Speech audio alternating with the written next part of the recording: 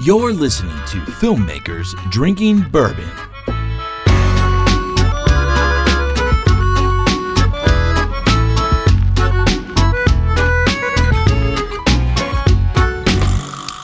What is up, everybody? This is Alex. And Roger. And we're filmmakers. And we are drinking bourbon. That we are. Cheers. Cheers. Clink. Clink. Good to have you on the show, man. Good to be here. So, while you're taking that sip, I'll take the time to ask a question. Mm-hmm. Who the hell are you, and what do you do? Well, my name is Roger Holliday, and I work as a first assistant camera person. And been working freelance for a long time, and can't do anything else at this point. Awesome. What exactly, so for any of our listeners who have no idea kind of what goes into a fully crewed and staffed shoot, many of them are one-man bands, stuff like that. What is your description of a first assistant? Well, in the big crews, the first assistant would be the department head, and the A camera assistant, focus puller, and then you would have a second assistant, which would be your camera Sherpa, in a sense, helps you move around. Ideally, the camera assistant would stay at the camera, and everything would be brought to me. Ideally. But as things happen, things break down, systems don't work, things have to be scrambled for. But, that's and then you would also have a loader behind a second, in a full team situation, so that if it were a film situation, that varies now with the newer technology that's around. But that's a nice group of people to move around a bunch of stuff that's about the size of a piano. By the time you put together a camera system, you've got a dozen cases ranging in size from 2 feet by 3 feet to little tiny ones. But and you're responsible for all of it? Yes. I'm responsible for keeping it all safe and not broken and there, which can be a challenge. Yes. There's many times where it's like 2 days later, it's like, oh, I still have this piece. A place for everything and everything in its place. Exactly. Yeah. So, hey, can you describe, I guess, in that sense, in the crew setup you just explained, what's a typical day like for you? Like from step on set, first day of the production. Okay. Kind of what do you do? Well, drink a cup of coffee, have a donut, and find out where the first shot is. You talk to the DP, you say, okay, where do you need the camera set? How do you need it set up? What lens do you want? And it's a placement situation. And where else are we going to be? Because you kind of want to keep thinking jumps ahead so that you don't back yourself into a corner, or you're able to move forward with everybody else. But then it's a matter of building the camera, which is, putting a lens on. There's a follow focus, there's a matte box, there's a onboard monitor, there's batteries, there's several things to build, and then running your lines to monitors, and basically setting it up so the DP can sit down and compose his picture relaxed. Ideally. I think we're going to keep using that word. Ideally. That's awesome. Have things changed? Obviously, they've changed throughout the course of your career, but I'm assuming you worked in film, actual film? Yes. Back in the day. As digital's come up, has anything changed as far as your position is concerned? Yeah. Oh, there's many changes. And I think the biggest change has to do with seeing what your work is. As I started, onboard monitors didn't exist. There was a video tap in the film camera that would be sent off so that the director and the people that need to see things could see things, but they're standard def, very old, soft monitors. So they were good for framing references only. But you couldn't pull focus off it. No. So my job was measuring and making marks and really familiarizing myself with the physical space of where I am and where they're going to be or where they might be. And then after the shot was done, I look at the DP and go, how'd I do? I think we got it. I just have to, how'd I do? And now, I mean, I've got a monitor, you've got a monitor, 16 people over there got monitors. So I can physically see that my work is okay or not. And unfortunately, so can everybody else. So I think that's the biggest change. And other than equipment getting smaller and lighter and cheaper, you start out with a film camera. If you needed to buy one, you're talking over $100,000 for a body, and it's a substantial investment. And nowadays, it's $500 on eBay, or they ship it to you for free. 4K right at your door. Right at your door. That's crazy. But what I've noticed, I obviously I grew up in the digital age and heard stories of sets past and how things used to be done. The glory days, I guess. It seems like there's a huge push towards smaller, lighter, more nimble, less people. Is that something that you're noticing? Are they taking assistance away from you and taking things that you may have used to have but don't have anymore? Personally, I haven't had most of my work. I've been a camera assistant without a second. I mean, because the range of the stuff I'm shooting is not top, but it's big enough for film and this and that. So I would, there are a lot of jobs. I'd be a loader in a first. It's Wow. like I have to step away. I have to load a mag. I'll be right back. Oh, who did that? That's not me. The sound man? Yeah, there's crickets in the. You guys got to do some cleaning in here, Bart. There's Beep. bugs and beeping bugs and. Yeah. So Anyway. Lost my train there. You've been a first without a second. Oh yeah, so working you've by been myself. doing So everything. it it is kind of, you get frazzled sometime, and unfortunately, the tendencies I've seen over the years are we want to do the same thing, but we want to do it with less money, and that that affects a lot of people. Everything. And unfortunately, the conclusion to that whole effect is, I don't know, it doesn't seem beneficial to people. No, not at all. But that's a downer. Yeah.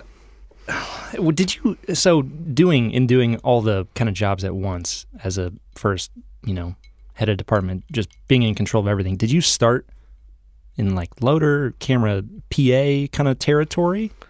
What were your beginnings? Okay, well, I like to say I've done every job except choreography. Please tell me you were like a neurosurgeon and then you got into it or something. No, I was a grip. So it's kind of opposite of the neurosurgeon. But, I just kind of started out of college, and one of the professors that I worked with was doing commercials on the side.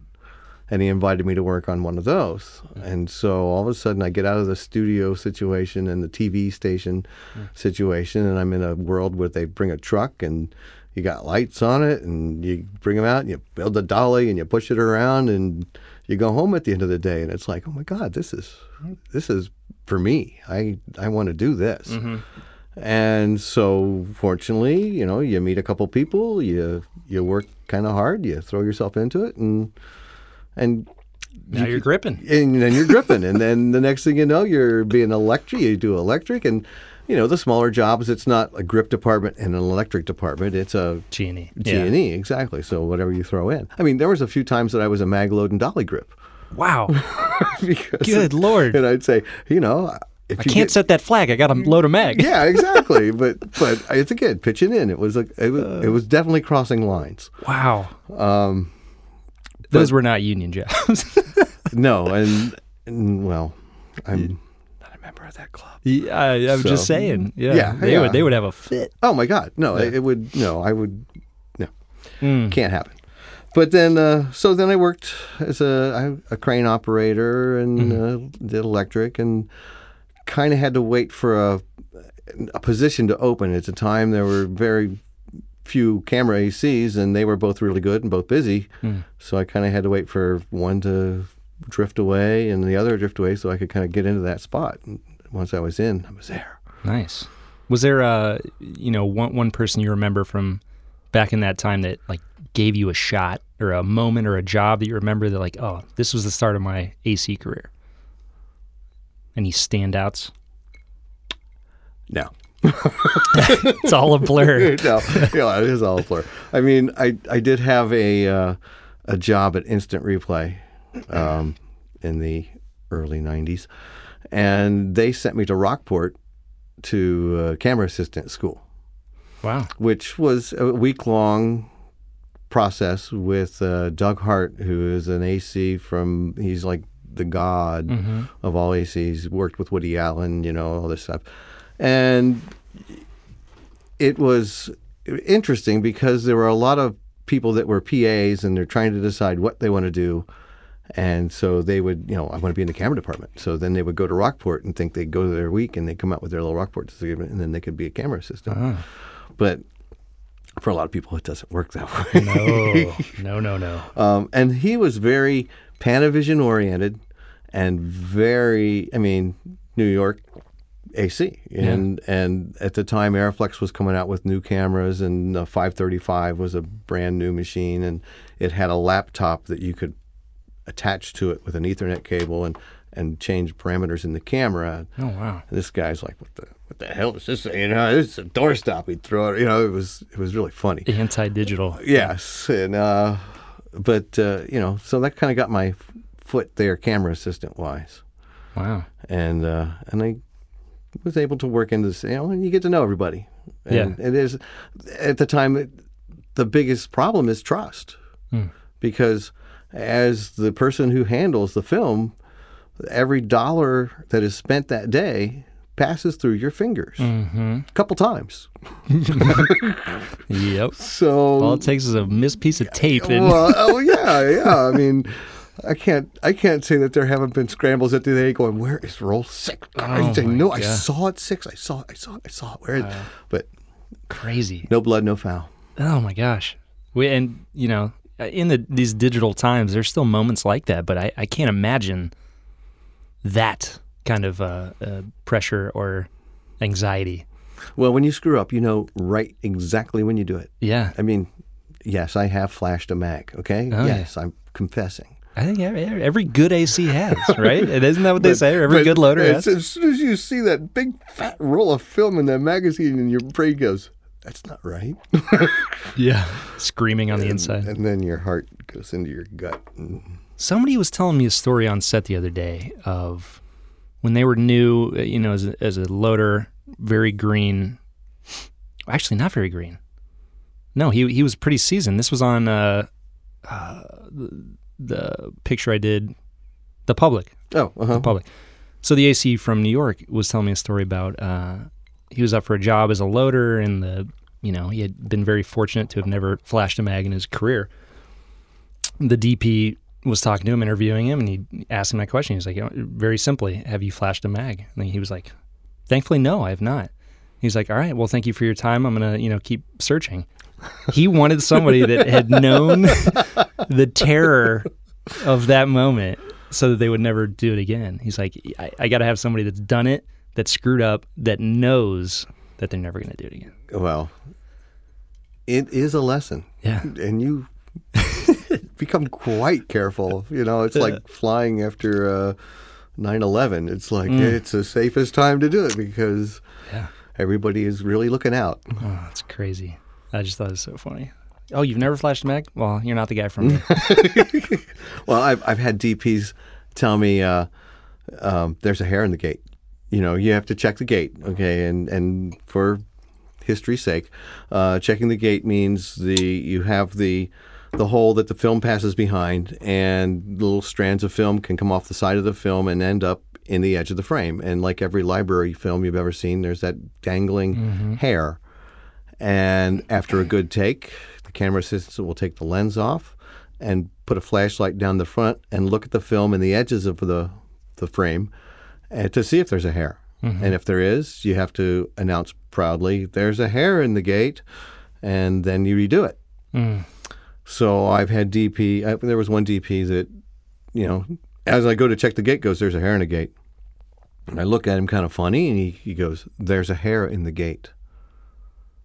Okay, and I kind of take the lens off and put my flashlight in there and go, there's a hair in the gate, because he wanted to do another take. Gotcha. He wasn't happy with what he had done, and he was afraid they were going to move on. And this was his control to say, I want another one. Wow. That's funny. I feel like that still happens. There's a different version of that now. There has to be. There has to be. But there's a hair in the gate, Roger. Yeah. And it was the way he said it that made me think, like, I better... Something's not right. I gotta find one. I wonder what would have happened if you said, no, we're good. And there might have been a day I'd done that. Sorry, dude. No, we're all good. It's not me. Yeah. Well, because it comes down to you. If you're the guy loading the mag and there's a hair in the gate, and if there's 3 of them, all of a sudden they start looking at you like, what's wrong with your bag? Is your changing bag dirty? Or why is there... That's just insane. But some rolls are just hairier than others. It's a Bigfoot roll. That's funny. Wow. What are some of the things I guess, first of all, have you always been in Cincinnati? I have. I've been in Cincinnati my whole career.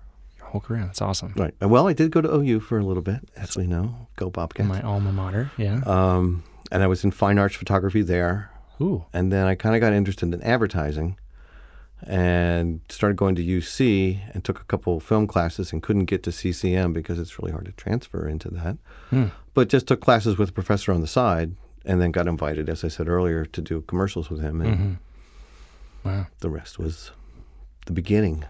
The rest was the beginning. And now it's history. Yeah. That's funny. Do you have any favorite jobs that you've done? Or are there specific types of jobs that you prefer over others? You know, I do enjoy food. I do enjoy food shots. Me too. After this, you want to grab a bite? Oh, lovely. But I would look at it really closely and go over top of it real slow because, I like the macro focusing. Oh, yeah. And so I like the style of shooting that goes along with that. That's usually kind of entertaining for me because there's, things that are happening in the frame, and sometimes, there's one job I've been doing that they use high-speed photography to do the food stuff. And so it all comes down to more timing than watching. It's like, as this happens, because we're doing it at 1,000 frames, if you want to do a focus pull in the middle of 1,000 frames, you can't wait. Can't judge. Yeah. You can't. It's tough to judge. You can't. I mean, it's a crapshoot. You just kind of have to, okay, he's going, I'm going to go, and I've got my marks, and I'm going to trust the system. Yeah. And it works, but I like doing that. I like, I do enjoy the studio. Yeah. I mean, right. It's a contained area that I know I'm safe. Everything's right there. There's no moves. Nope. No. I do enjoy that. Okay. You do a lot of on-location stuff too, though, right? Oh, yeah. Yeah. I mean, it's cheaper probably. Yeah, nowadays. Yeah. Studio builds are fun, though. Lighting. I love lighting. We did one recently in the studio, a little hair job. Right. That Brandon showed me a colored version of it. It looks great. Good. So good job. Thank you. Yeah, it was a fun one. Wow. Where do you see yourself, or do you see yourself in the business in 10 years? I have to be. Yeah. And if so, there's a follow-up to that. Yes. And if so, do you want anything to change as far as what you're doing? Okay, so I do see myself hopefully working in 10 years, just because I'm not ready to stop working. It keeps you very active. I mean, it's a good thing for that. It's funny, I said a while ago, would have been like 8 years by now, but I said at this point in my career, I want to be a pointer and not a carrier, and that didn't happen. But I'm really kind of satisfied with where I am. The DP thing it's fun. I mean, I guess my ideal world would be more of an operator. I mean, because, you're the guy sitting in the middle of the seat. You don't have to drive the truck. You don't have to open the gate. You're just sitting there and operating, and everybody else is in charge of everything. It's perfect. It is nice. But the DP thing, I can't say that I don't. When things sometimes go awry, as they will, Yeah. I'm very happy to sit back and not be in that seat. Mm-hmm. But would certainly be awfully willing to try and get everybody else out of that seat. But Totally. But you've done that, right? oh yeah, I've Yeah, DP'd several projects and stuff. But I just have never concentrated on making that a change. Yeah. But I've DP'd 2 feature-length films. Actually, 2 feature-length films, 1 half-hour short. Wow. Got a friend that has an ad agency that I do commercials for him Nice. 3 or 4 times a year. So Do it all. I do it all. Well, I'll paint your house if you pay my day rate. it's good to know. I think I'll hire a painter. They're cheaper. Well, I'm glad you're acing. I'm glad you didn't change anything because I like working with you. Well, I enjoy our time together. Speaking of, not speaking of, I'm going to change the subject entirely. I don't know what I'm talking about. Not speaking of anything that we were talking about, do you watch anything specific, or do you just work all the time? Do you like to relax and watch TV shows that other people make? I watch TV shows that other people make, but Yeah. I don't watch them. I watch them as a viewer, I guess. I don't watch them as a worker. It's hard. I don't know how you do that. I don't pay attention to it very much, really. I'm kind of doing some other things while I'm watching, But, like everybody else, we're into the series binges and all that kind of stuff. Netflix, HBO, Hulu. Yeah. All? Yeah. Yeah. Game of Thrones? Are you Game of Thrones? By proxy. Ah, okay. My wife is, my son is they're both big Game of Thrones fans, but Yeah. and I'll watch. She'll tell me when to look up. It's pretty cinematography. It That's a is, gorgeous show. it's pretty epic. Yeah. Um, They do a good job playing in shadow in that one. yes.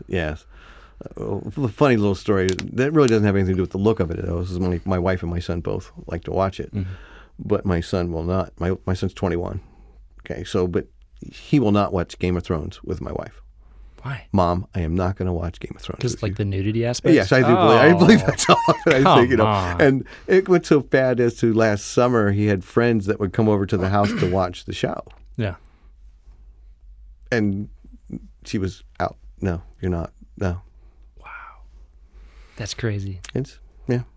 Huh. So you more a dramatic guy or a comedy guy? You kind of Personally, watch both? I like to keep things light. Don't like trauma. Don't like Okay. conflict and stuff. I enjoy comedies more than other. But we've been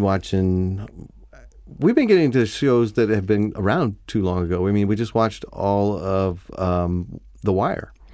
I still haven't seen it. People keep telling me because I just worked with on The Public. Omar, I guess is his name. Oh, right, Wire. yeah. Also, Chalky Michael White from he was from Boardwalk Empire too. I haven't seen that either. So that's another one. Slacking here. Are we allowed to burp on camera? I think you are. Oh, Yeah. I mean, on mic. Yeah, this is a different thing for us. Oh man, that's awesome. How was The Wire? I liked it. Yeah. I liked it a lot. That was a film show, I think. Yeah, it 16 was. mil. I think it was. Yeah, Wow. and it was. There's a lot of action, a lot of gritty, Yeah. and I liked it a lot. Man, I'm itching to do something on film.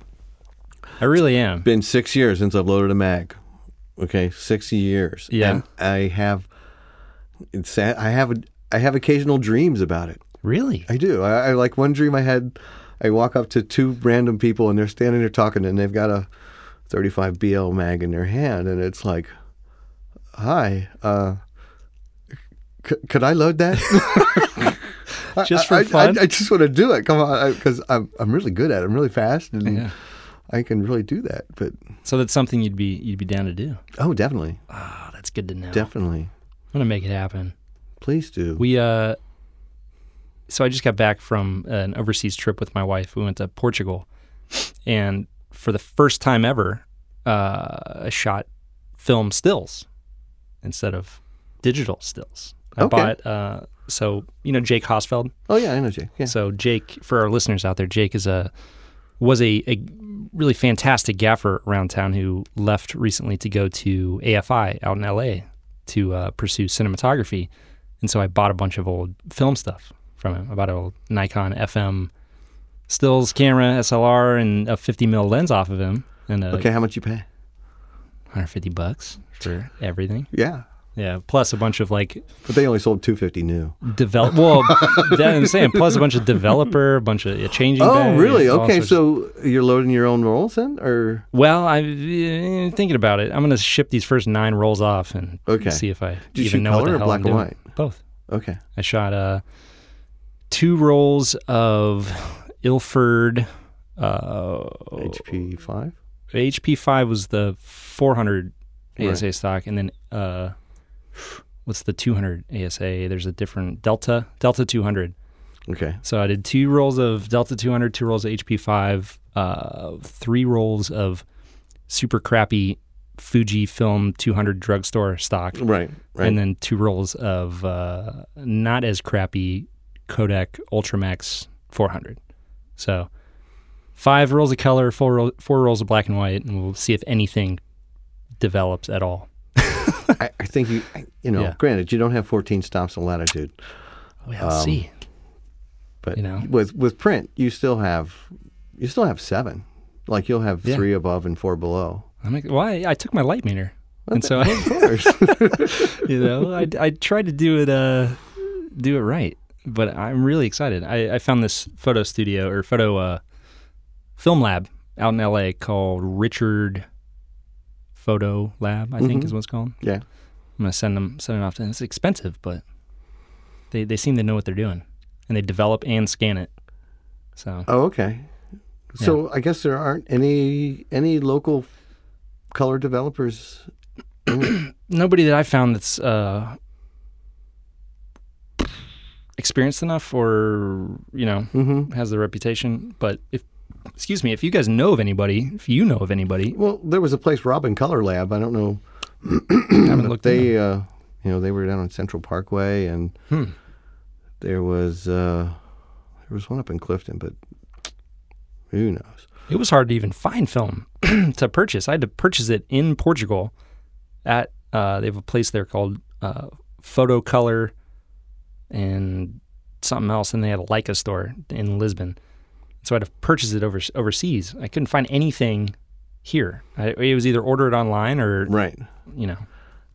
Did it come in a lead line bag? No.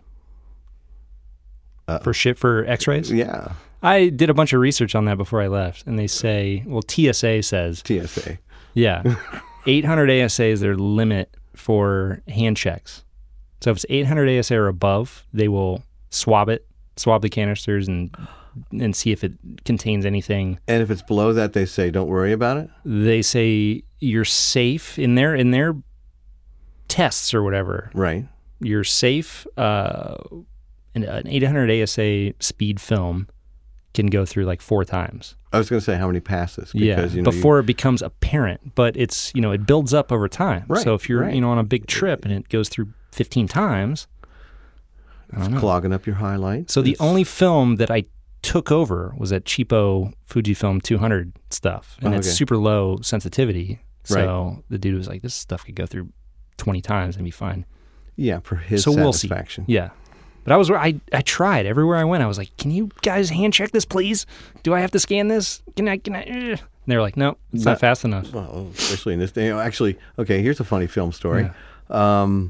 The Olympics in Atlanta, they had just had a bombing, where the guy set something down on the street.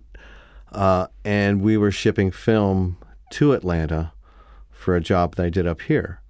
So in order to ship through Delta Dash, we had to take the film. I had to take the film. It was kind of late, so they said, you have to take the film. I had to take my changing bag with me. The guy demanded that we untape those cans. And it's like, Can't do that. no, we cannot take those cans. Are you insane? There's film in here. You open them up, no, and there's no film. And he said, well, I have to be able to touch them. And it's like, well, okay, so I brought my changing bag. And it's like, okay, so here's the deal. I'm going to go in the changing bag and I'm going to untape the can, and there's a plastic bag inside. You know, you got the can, Yeah. you got the film bag, and then you got the film. So there is a layer of protection that I didn't tell him about. But I said, okay, I will take the lid off the can. And he reached in one side of the changing bag. I was in the other side, and he did the wand thing on the film before he would let me Wow. ship it. Crazy. So That's, nerve-wracking. You're like, no, I can't do that. exactly. I need to open that. Yeah. Well, no. Sorry. You can't. And try and tell that to TSA. No, you can't do that. Well, it's better that he said, I need to do that versus just doing it. You know? That's true. Some of these TSA agents will just do that. Mm-hmm. Yeah.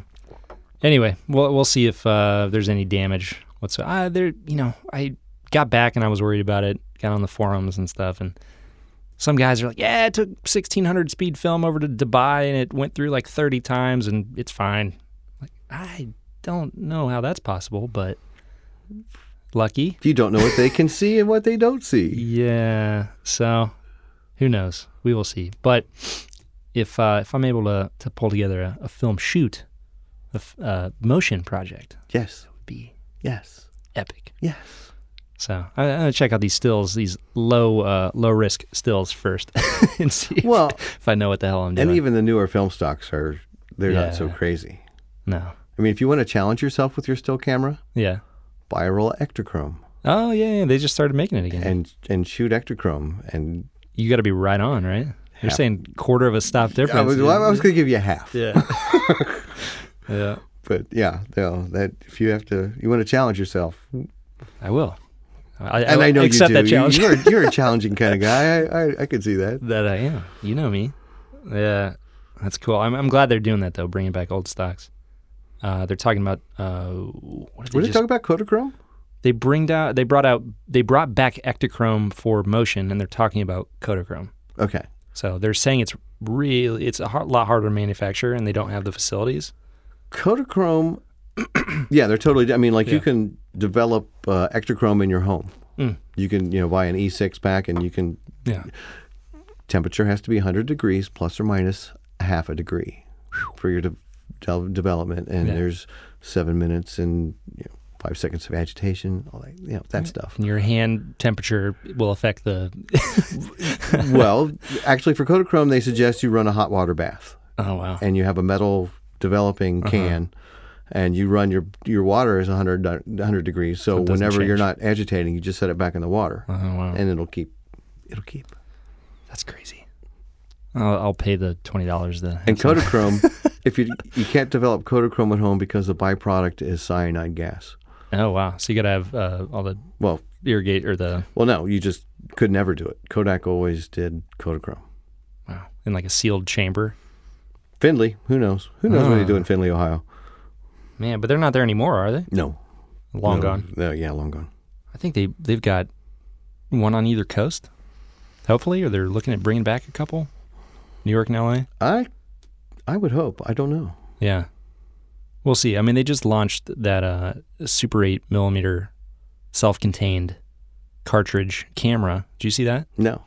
They have this little, old school trigger Right. Super 8 camera with a digital audio recorder that you can sync later.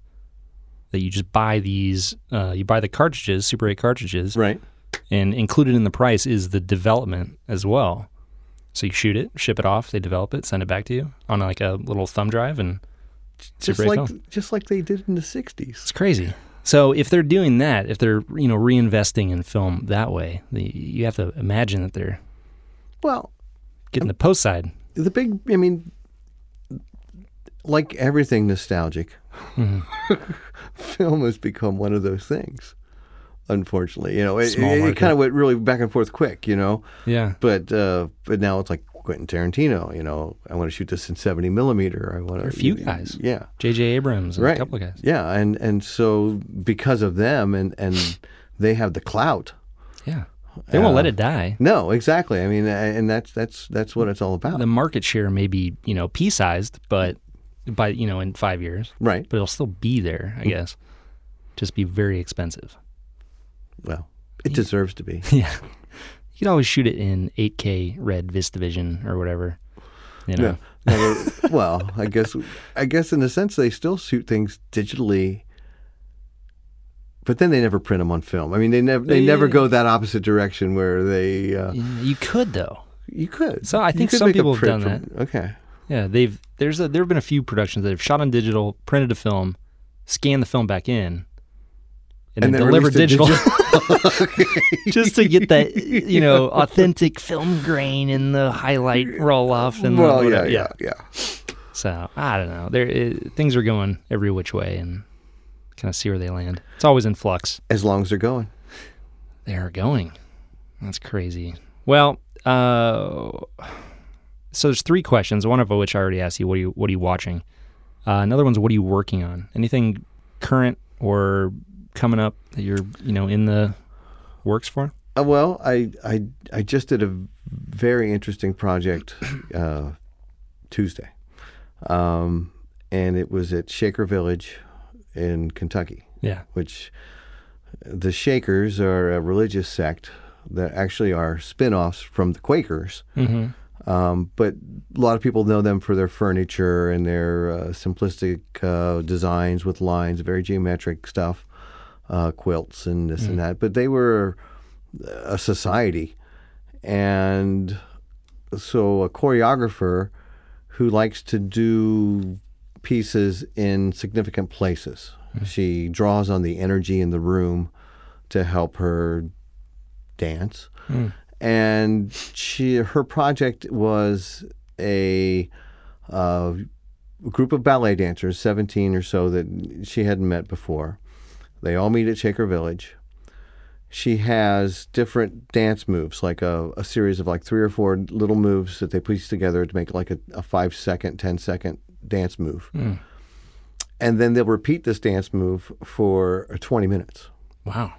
As a group, but not choreographed. There's no soundtrack. It's just your interpretation of the move, and how you feel as you do the move will change over 20 minutes. Yeah. As things get sore, or whatever. But as your energy changes through the whole deal, and it was very interesting. So you filmed this whole process? Yes, they did probably 7 or 8 different patterns is what they would call them. It's a pattern. Mm-hmm. And as the day would go on, you could put an earlier pattern into the pattern you were doing. And if you felt it? Exactly. And part of the interesting aspects of the dance was the Shakers believe that you can be possessed by a spirit of a deceased person, friend, foe, whoever is out there. They're welcome to be Shakers as well. But she read a couple letters from people that lived in the village, and there was a letter from one woman who was talking about an Indian spirit who was trying to get in, but he hadn't confessed his sins yet and made pure so that he could be part of the meetings. Because once you do that, then your spirit can be a part of these meetings with the live people. Wow. And you can interact, and you can dance, and you can sing, and you can shake. Man. So some of these, in the first 20 minutes of the thing were people just kind of standing there kind of quaking. Possessed. And stomping their foot and quaking. Wow. And then others dance, they were more intricate and everything, but I learned a lot. Was it was the recorded piece, was it just dancing, or was there any kind of explanatory stuff about the faith or anything? I think there will be, because they're shooting B-roll. I wasn't involved in the B-roll. I was just really involved in the big shoot day. But nice. They were shooting B-roll before and after. So and I would think you'd have to, because they're gonna show the piece at the Quaker Village and at other Quaker villages. But the 2 women that directed it and choreographed it have done many projects. Just what I've learned over the last couple of days, they've done projects in Afghanistan, in the fjords, wow, and all kinds and it's really location driven in a sense. And it was very interesting. Now it's shakers. No, it was shakers. Movers and the shakers. Movers and shakers. And wow. What did you? What are some of the technical aspects of it? What did you shoot it on? What was your position? Actually, I was hired to be a camera assistant, but I ended up being a camera operator. Huh. And I was told it was going to be 2 Alexa Minis, one on Steadicam, one not. So I was thinking a big deal because I thought, well, okay, I'm going to be in a closet with a follow focus and a monitor, and and as it turned out, it was way smaller. It was really Canon DSLRs. The D1 is a new one. 1DX. 1DX. Yeah. Okay, so he had 2 of those, and he had a gimbal arm, small gimbal arm. Okay. That he put on a Steadicam arm. Yeah. So it was very, and he pulled his own focus. Which, I mean, because on the Mobi thing? Yeah. And so it's like, okay. And so there was a second camera. So I basically operated the second camera. Nice. So that was fun. Very cool. I'm excited to see that. I don't know where we're going to see it. Yeah, if there's a potential, yeah. Yeah, I would. Yeah, I have some video on my phone that I shot of really the dancers doing their thing. Wow. And quaking. It was, and there was also a woman that worked for the Shaker Village, who is the music director there. And so in the first couple patterns, she came in and sang Shaker hymns as she meandered through the Quakers. And that wasn't even planned. That was just someone they met that morning who said, well, what are you guys doing here today? We're doing this thing with dance and music. And she's like, oh, can I sing? I would love to sing with this. And she goes, I thought I was just going to do some boring school trips today, but, and so she gave us an hour of her time. Wow. And so the performance evolved, just like you said, based on the location and who's there. Exactly. And we kind of think there was a little bit of conflict between the Shaker Village and the people that wanted to do this, that they weren't 100% in. Maybe I should be saying this. Secret stuff, don't talk. So they didn't tell this lady about what was going on. Yeah. And they were kind of made to say, like, no, you can do this, but we can't use any of our people. They were kind of like, we've got a line here. Yeah. And she kind of positioned herself right at the front door when we were walking in the morning at 7:30 going in to start setting up. It's like, and she's like, whoa, what are you doing here? Oh, she knew. She knew. She wanted to be a star. And she did. And she wanted, and it was amazing. Her voice, the room is very, very boomy. Yeah. They actually had developed an engineering way to cantilever the ceiling, kind of like a cathedral, I guess, so that all supports were in the attic, and you had one big room which was 50 by 75 that had no support pillars in it. Wow. Oh, hit the bourbon there. Lots of free space. So, and it was all wood and plaster, so it was very, very resilient sound-wise. And this woman knew how to sing. She'd sing into a corner. Yeah, and it would just like bounce back. It was really hard she surfaces. could use it. She would sweep her voice across it so that it would come and go through the bounce. Wow, she's working that space. Definitely. But it was fun. Very cool. And other than that, it's just lottery commercials and hospital commercials. Dude, well, those are the type of projects that kind of rejuvenate the soul, keep you interested and involved. And yeah. That's really cool, man. What final question of our thing? What are you excited about? Anything coming up or any pieces of gear? Are you a tech nerd? What are you excited about? Well, personally, I'm kind of an anti-tech nerd. I'm a keep it simple guy. Yeah. I've always kind of, there are model numbers for a lot of different cameras, and they're all very similar. And everyone says, "Do you work with a blah blah blah blah blah blah blah?" And it's like, well, is it a camera? Yeah, yeah, exactly. That's kind of what I'm like. It's like I'm not so much into the finite pieces of it. They're all kind of the same, and I'll learn the menu when I get there. Exactly. But see, future things. It seems that everything is trending towards gimbals and anamorphics. Yeah. I mean, it just kind of is the flow of the work these days. And because of that, I guess I am enjoying the remote focus game a lot more. I mean, because it's very common. It's almost half the time these days. Yeah. It's always on the order. Yeah. Well, at least to start. Might get to it. At least to start. Why is this here? Do we need this? Yeah. No. Hey, you're fine. Buy me another lens sometimes. Exactly. Spend your money on something more creative. Don't make me comfortable. That's okay. But yeah, I the remote focus and the gimbals they're so functional. In the remote focus world, is there anything that's come out recently that's made things easier or more? Well, the Alexa Mini, is a good system. It has, on a remote focus, there's usually it's called an MDR, and it's the receiving box on the camera that works between the wireless focus and the camera, and then it goes to the motors and drives them and this and that, and that's all built into the camera itself.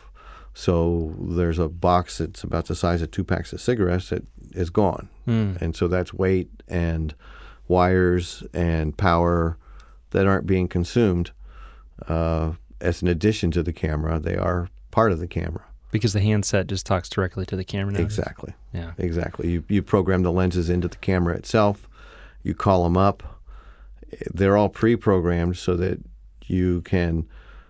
Part of the amazing part is you have different dials on the handset that have different distances between. Like if you got between 10 feet and 20 feet, you'll have one dial that it's a big difference. And then another dial for maybe a longer lens, it's smaller. You can put these different knobs or dials on and just tell the device what knob is on it. And everything changes. And the readout yes, matches. Exactly. So if if there's a shot that you're doing, it's kind of too subtle. You got to move the knob really small. Yeah. I find that if I go to the longest dial, it changes the distance that my movement is necessary because Remaps it changes it. Yes, it remaps it, and so it makes it a little easier for me to make a move that's not so tiny. Yeah, bigger throw. Yeah. Interesting. Do you work with? That's what I'm looking for. The kind of sonar. The Cinetapes. Cinetape. No. It's all monitor based and marks based, right? Well, it's a learning thing. I think it's something that you would have to learn, and if I had time, I might learn to like it. Yeah. But to me, I've got either the follow focus that I got to look at. Hopefully I don't have to look at the lens because the follow focus and the lens should be saying the same thing. Yeah. But I've either got to look at that, then I got to look at a monitor, and then I also really have to check the real world. I mean, I just can't lock myself into these two devices because... It's a lot of anticipatory stuff. If you've got a zoom, then when I think you're moving in with the camera and you're merely zooming in, I'm going to start pulling focus for a movement that I see that's not happening. Yes. So all of a sudden it's just going to go soft because I'm going to pull forward and it's really just a constant. zoom in. Yes, exactly. Wow. So, I mean, there's... And to me, a Cinetape is just another device to look at. Yeah. Adding another way to look away. So I don't know it. Okay. Yeah, I was just curious. I some people like it, some people hate it, some people would prefer tape measure, and and just marks on the floor. Well, I've seen some cameras that are just really, really cluttered with stuff. I mean, by the time you put the MDR, the Cinetape, the monitor, you got 2 monitors maybe and there's 6 things hanging on a camera. Yep. And then it's like, quick, we got to get this camera over here. And then you can't even get your hand into the knob because there's so much stuff to reach through. Yes. And see, that's, as an operator, when I do my operator jobs, and most of my DP jobs I operate as well, but that's one thing that I really appreciate with a good AC is like the rigging and the build. If you have a nice tight build with the cables in the right spots, you know, you're good. But sometimes due to the amount of gack that's on it or the person that's doing it, it gets, you're right, cluttered. Mm-hmm. It affects the frame. So, because like you said, if I can't get my hand here and it, Yeah. wonky. Crazy. Well, what's coming up, man? Any Bourbon. jobs? Yeah, you poured some work. That's fine. You yes, please. I'll have a little more. You just did some Kentucky Derby stuff, right? I did. I was at the Derby 2 weeks ago. How was that? I love the Derby. Yeah, you were telling me a little bit about the setup and who you're working with and the way things go. And So 3 years ago, I worked. There's a Kentucky Derby movie. If you go to the Derby Museum any day, the museum is open, and they have a 360-degree screen in the main room that is a Derby show. So you can basically stand in the middle of the room and look one direction, and you're seeing the whole field at the whole time. Mm-hmm. And then there's also points of concentration and points of interest that they take you through the show. So they redid that 3 years ago, and I got to work on that. And now my position is they have to update it every year. And so they're down to 2 cameras, one kind of at the finish line and one at turn 1, which turn 1 is looking straight down the straightaway. So you catch the beginning of the race, and then you catch the finish line, because they'll come all the way around and then come back to the finish line. And the guy I work with, Dave Dart, is an NFL photographer. Yeah. He's a focus god. Our lens is a 1,000-millimeter lens. And Not a zoom, a prime? No, it's not. Well, a 50 to 1,000. Oh, is that the Canon? It's a Canon. Oh, Yes, okay, 50 yeah. to 1,000. And 2 years ago, there were only 2 in the country, and we had one of them. Wow. But they've made more since then. What is that, like a 5.6? 4.5? Okay, that's pretty, yeah. And he doesn't like to shoot under an 8 or so. Wow, if you're at 1,000 mil and you're at 8, it's still razor thin. Exactly. Crazy. And he definitely beefs up the focus, the peaking on it. Yeah. But his shot is 60 frames straight down, and he has to get the beginning. Yeah. Then he has to get the winner of the race. And so we're there. We set up at 9 in the morning, and we have a really nice box on the rail, and we set up, and then we watch it rain and not rain, and then rain and not rain, and then the sun will come out, and then they have the Derby. Wow. So you're saying he pulls his own focus? He pulls his own focus As the operator. as the operator. And so your job as the assistant is what? Build, maintain? Mm-hmm. Man. Oh, this year there was a little bit of excitement. Yeah. Okay, so they have some weird parameters. Our frame rates are always like 23.98 or 29.97, for the base project stuff. Yeah. Because of the projection and the machinery and stuff, their base rate is 30. 30 flat. Straight up 30. Not 29.97. No, and I'm doing this 3 years, and each time I kind of go, really? Not 29? 30 flat? 30, Yeah. 30 flat.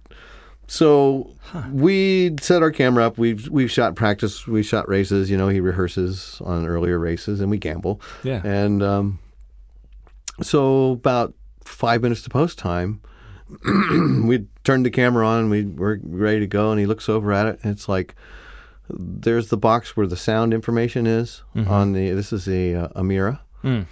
And there was no information there. There was just a couple black lines. And it's like, what's it? So, okay, got 5 minutes. So I turned the camera off. I turned the camera back on.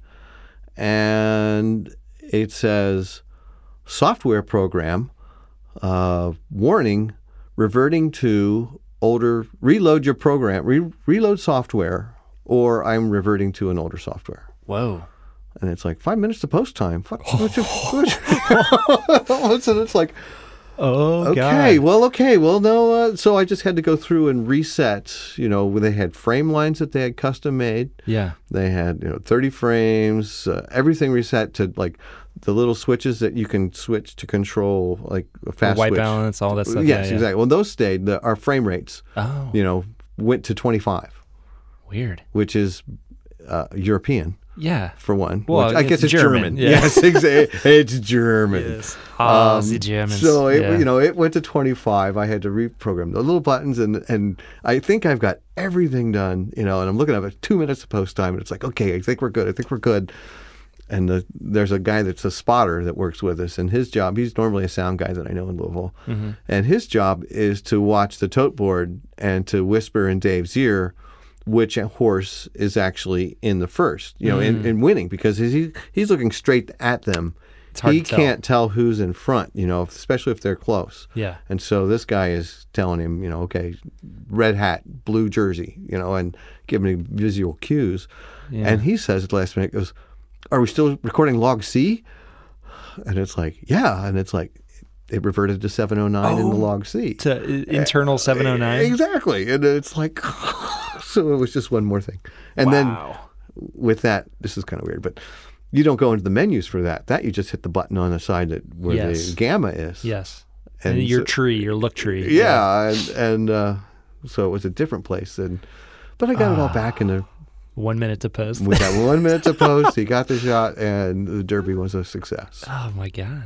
Cheers to that. Cheers to Jesus, that. saving the day. Good Lord. That's nerve-wracking.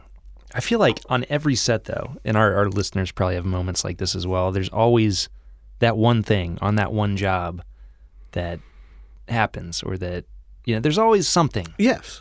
And I feel like that's a huge part of this job is whatever department you're in the film industry is learning not only like your specific technical capabilities and whatever goes into your job, but also just how to deal with adversity and stress, and when the shit hits the fan, how do you take it?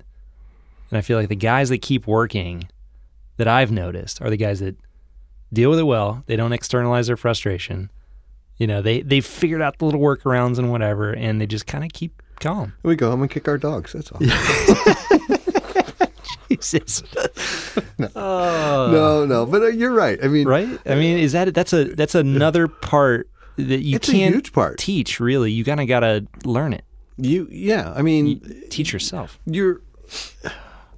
Why can't we all just get along? It kind of comes down to it. And I personally, Because human.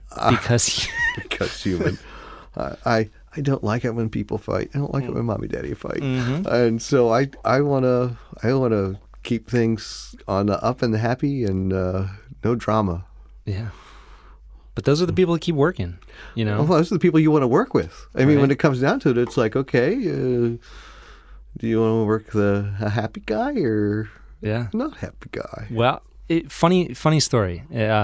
Speaking of the Log C Rec 709 Alexa thing, I was did this University of Cincinnati commercial that we've talked about on the show, to death, and nobody ever wants to hear about again. But there was an instance on that job. The first setup of the day was this like beautiful stuff, low sun morning, girl running up the stadium steps, dolly track, like the biggest build. Yeah, I saw the shot. Yeah. Yeah, and we shoot everything. It's gorgeous. We love it. Boom. It's all in my mind, metered, lit. Everything's balanced right. I think it looks great.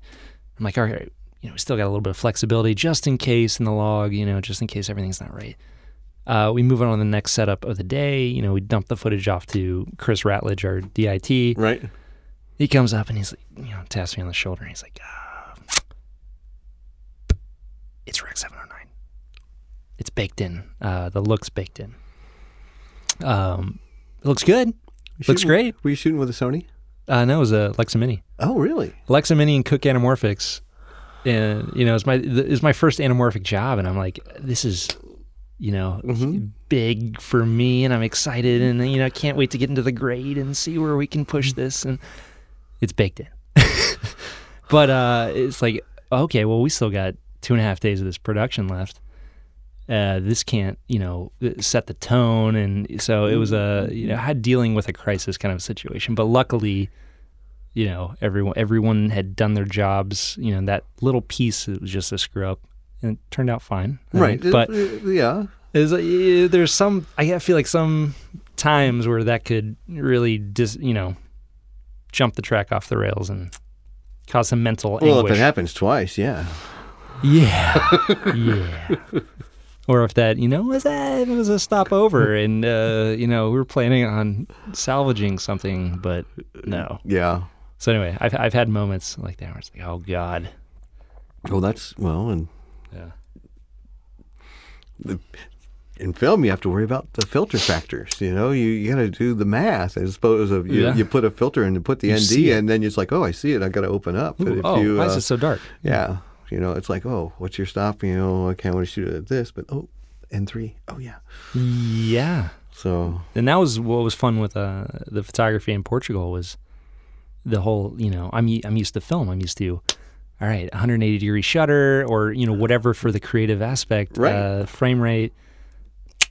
All right, 5.6. Got it. All right, 5.6, and all right, shoot. This is like 5.6 and a third, and 1/500th of a shutter. Trying to. Well, it's just goofy.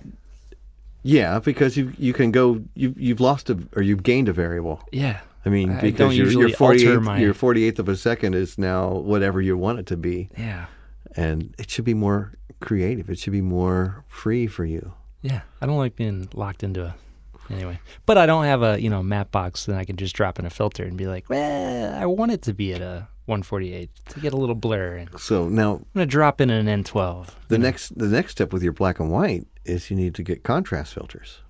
Blues and reds and greens. Reds, yellows, and that range. Spectrum, yeah, because they do more for the skies. Yeah. They're the ones that darken the skies and stuff. Or if you're shooting trees and use a blue filter, yeah. Mm-hmm.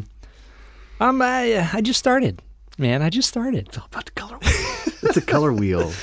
Yeah. Adding and taking away. That's one thing I've the additive and subtractive and refamiliarizing myself with all of that from school.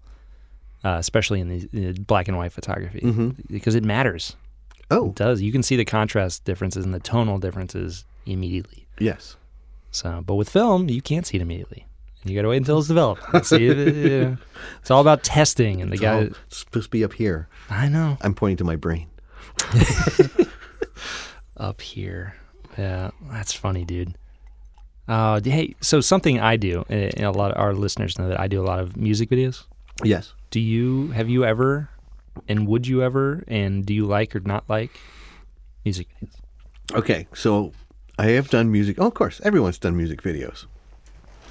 But the music videos I've done have been some of the most arduous projects I've ever been involved with. Mm-hmm. They're usually 18-hour flat rate. Or no rate. Beat your head or no rate. Oh yeah, there's that too. Yeah, but no, I did a music video with Robert Plant. Really? Mm-hmm. That was one of his. It was in Cleveland, and actually I was a Jenny op, and he was doing "If I Were a Carpenter and You Were My Lady" was the song he sang. Yeah, and it was at an abandoned theater in Cleveland. And he was a nice guy. I mean, he ate lunch with us and hung out. Was that an 18-hour day as well? Yeah, probably was. Definitely was. In fact, the one thing I do remember about it, there was a woman that had an umbrella that had strings hanging off each of the veins of the umbrella that had a candle tied to the bottom of it, like a foot down from the umbrella, and then there was a candle that was lit. And she was walking around set with these candles hanging off of this umbrella on fire. And she wasn't on camera. She was just doing that for fun? Oh, yeah. She was a PA. This lady's crazy. But that's the visual I bring back from that music video. Man, what an experience. It was interesting. And there was one music video that we were shooting at Bogart's, and I think it was Midnight Star was the band. And I was teaching a photography class, an adult education photography class in Walnut Hills. And I left to teach my class, taught my class, and returned. And no one knew wow. that I left. I wasn't in the camera department at the time. I was Grip Electric at the time. Where the hell did Roger go? It's like, cover me. I'm going to be gone for 3 hours. Yeah. I got to teach a class. And so I was not missed. That's great. So you've done the whole spectrum of, types of projects in this industry. Is there anything that you haven't done or that you want to do? Like type of project? VR, 3D, I mean, anything new and crazy? Well, I did a VR project not too long ago. Wow. And there's nothing to do. Yeah, because you can't. You can't put anything anywhere. You can't be anywhere. No one can be anywhere because it sees everything, and I'm really confused by that. So, what were some of the challenges that you had to? In that you see everything. Where were you? Where was everybody? How did you, go about tackling some of the issues? There was. I've never done it. There was a plywood cutout of a whale painted. Okay, so was this a music video? Let me set the scene. Yeah. So this is Scott Fredette, of course. Oh, okay. All right. So it is a abandoned street that's all overgrown. It is a circle of children, 12 years old or so, wearing white coveralls, yellow stocking masks with the eyes cut out over their faces. And they are in a circle around the VR camera. Not creepy at all. Yeah. No, not at all. And they are coming in on the camera and expanding away from the camera and going around in circles and doing their things. Ooh. So that was day one. That was the kids. And then day two was to substitute for the children, they had mannequins built wearing the same outfits with the coveralls and the yellow things. And so from the second day was all animation. Ooh. Where you would move the figure and turn it a little, and they would shoot 5 seconds and move it and turn it, and they did all that. Okay. And they circled them around, and they came in and out, and then they set them on fire. Whoa. And so you thought the children were burning. And then I've seen the video. I only saw it once, but it shows in reverse. So it kind of starts out with the things on fire and then becoming whole again and moving around. And then it ends with the children actually going in and out. Interesting. So, yeah, again, that's my VR experience. What was it? Was it like the Nokia VR thing? Was it an array of GoPros? Was it? No, I think it was a Samsung. Okay. And it has basically two cameras, 180 from each other. Yeah. And they each have a 180 field of view. So it's a full sphere. Yeah. And you can watch it on your, there's a Samsung. If you have a Samsung phone, it'll Bluetooth to your phone, and you can control the camera like a GoPro. That's a lot more simpler than some of the other rigs I've seen. Oh my God! Some of those things with I don't know how many cameras. Globe of GoPros, where you have so many kind of seam points between camera to camera, and you can't. If you have something that crosses between, it looks like the guy's split in half. And right, and then there was that issue with this because it was a 360 degree. But then again, it all depends on which way you're looking when you're wearing the glasses. Yeah. When you look at the video, because don't look perfectly parallel to the lens. Yes, and and that's the aspect of it is you really have to be. It's a viewer involved. Mm-hmm. It's not. They're controlling. You're not sitting. You're not forced to look in one direction. You have the options to look away or to look to see what. Something is happening outside of the frame area or whatever, Kind of fascinates me. It is, but because I know it's hard to apply what we do to it, right? Because we're used to here's where you're supposed to look, what you're supposed to focus on. And we can control this area, and that's all the only area we can control. Yeah. And there's cuts. Mm-hmm. In VR, it's a more or less seamless, long take kind of a deal. That's true too. Yeah. It's just weird. I don't even know how to wrap my brain around it sometimes. But I know that that's kind of the direction, at least for now, that things are heading. And I know I need to jump in and learn it because there's going to be that job that's like VR. You got to know it.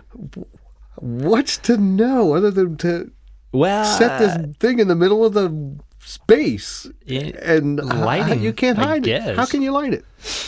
Through windows. Yeah, I mean, it has to be. Yeah. environmentally motivated in a sense. Yeah, you know, practicals, which is stuff that we do now anyways. But yeah, just you can't have a source just out of frame because the entire thing's a frame. Mm-hmm. And what's the sound guy going to do?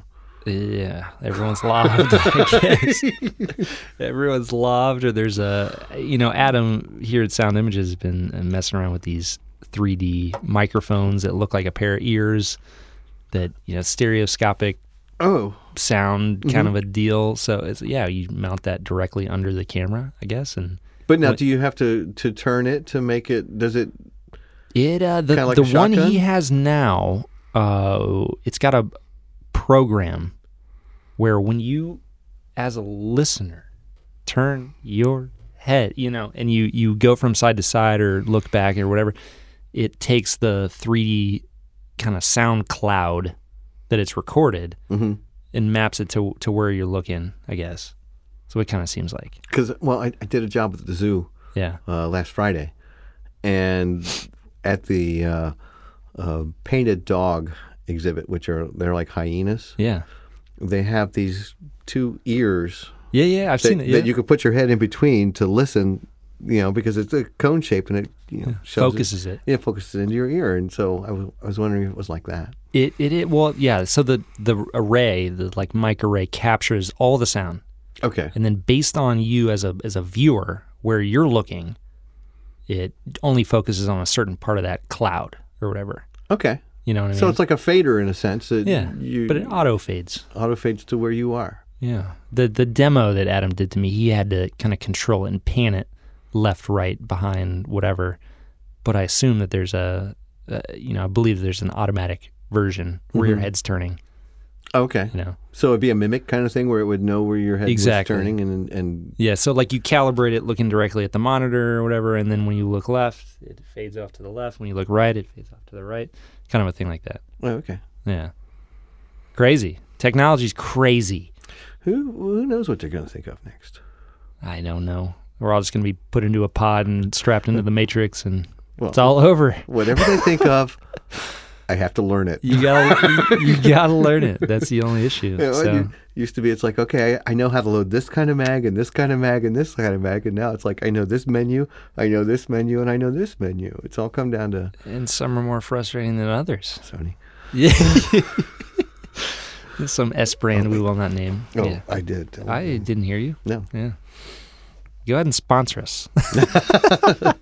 Oh my God! But that's the message. I think the takeaway is be adaptable. Yes. Yeah. I mean, try to make yourself as available as possible, I guess. Or actually, here, let me set this up. Okay. Do you have any words of wisdom for a youngin out there, itching to get into the AC game specifically, that knows that they want to be an AC? Any words of advice? First. I gotta be nice, right? No, you can be as brutally no, because I'm not a brutal person. I'm not that kind of person. I'm kind of scared of you. I would just say, pay attention and be ready. I mean, the best thing you can be is ready to react in a sense, and the better you are, the more you can anticipate. I mean, if you can be a person that can be familiar enough with what's going on to maybe see what's going to happen next and prepare for that, that's really the best you can do. An electric self-aware sponge. An electric self-aware sponge. Okay. That works. Can they pick things up? Sure. And to be able to pick things up. That is another very important... Gotta have arms. Yes. And a strong back and the willingness to pick things up. Thick skin. Yeah. A rhinoceros-skinned electric self-aware sponge with arms. AC. Yeah. I guess that's me. Turtle. That's crazy. But turtles, they move too slow. Oh, my God. And move as fast as you can. That's, Well, slow and steady wins the race. Not in the film industry. No. Well, there's the slow is smooth and smooth is fast. That works. Or there's the triangle, the overlapping circles of quick, fast, and easy. Pick two or whatever. Quick, good, fast, and good, fast, and cheap. Cheap, fast, and good. Yeah, pick two. Yeah. Okay. Last thing. Is there anything that people should know about Roger Holliday that I don't know? Jeez. Where can I start? Roger Holliday is likes long walks on the beach and puppies. He's just a really nice guy. He passions. I'm sorry. I'm passions a outside of person. Passions outside of filmmaking. Passions outside of I like to play golf. But there's something specific that I know about that. Aren't you a musician? I do play bass. All right. I do play bass. You're a bass man. I play bass. I played slap at a bass bass all my life. That's probably the most consistent thread through my life has been music. And my first gig was at my own 8th grade graduation dance. They wanted to have a band, and we were in the 8th grade and we had a band. It's like, hey man, we'll play. So you're the cool kid. Oh yeah. On the edge. Nice. So yeah, I mean, and so it's funny because when I went to school, at OU, I played in a couple bands. I played at the Frontier Room, and I just always have played music. And is there any overlap with film industry, music industry? Is it your way to escape? Is it a good coping mechanism? Does it help influence what you do on set? Everybody plays. Everybody I work with plays music. And so I don't know if it's just because we're all like-minded and have, similar situations, but I wouldn't say everybody. A lot of people play. And so that helps. That's a form of communication. And when when you play music with other people, you're non-verbally communicating, hopefully, and you know that you're talking as you're playing. And that can carry over into filmmaking in a sense that you're picking up what other people are putting down, and it's a common project, and so therefore you can help in a direction that is part of the direction. It's if you had to associate filmmaking with the type of music, it'd probably be jazz, right? In some senses? Well, in some sense, yeah. It's definitely improvisational. The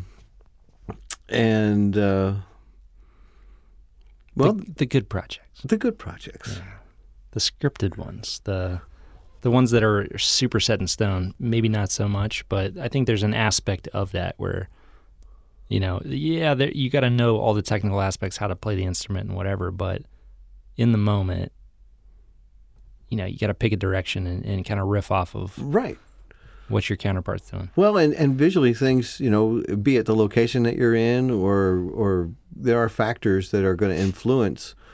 One of might be, I guess, I don't know if I wouldn't call it a problem, but if I am given something to shoot or something, I'll form an image in my brain of what it's going to look like, and a lot of times I won't have the location and I won't have been there yet. So I'm thinking just from description that people have given me of what this is going to look like, and sometimes it's you have to adapt, because you've been thinking in this direction for several times beforehand, and then it's like that's not the way it is. So what you going to do? How you going to fix that? Be shattered. Just be a devastated human. Their dreams have been crushed. Sorry, can't do this. You adapt. Yeah. The message of the day: adapt, man. Adapt, and be strong. Learn new stuff. Whatever. I mean, that's been my another thread is like there's new things out there that if I want to work with them, I got to learn them. And learn it, you will. And learn it, I will. That's awesome, man. Cool. Well, it's been good having you on. Thanks. I've Cheers. enjoyed this. This is my first podcast. Well, we'll do it again. I'm sure there'll be a project coming up where we'll have to break it down, and it'll be super technical, and you'll have to give us your insight. You can't wait. F4. Anyway, well, thanks for coming on, Roger. Thanks for inviting me. Cheers, and to all of our listeners out there, hope you enjoyed it, and we'll see you on the next one.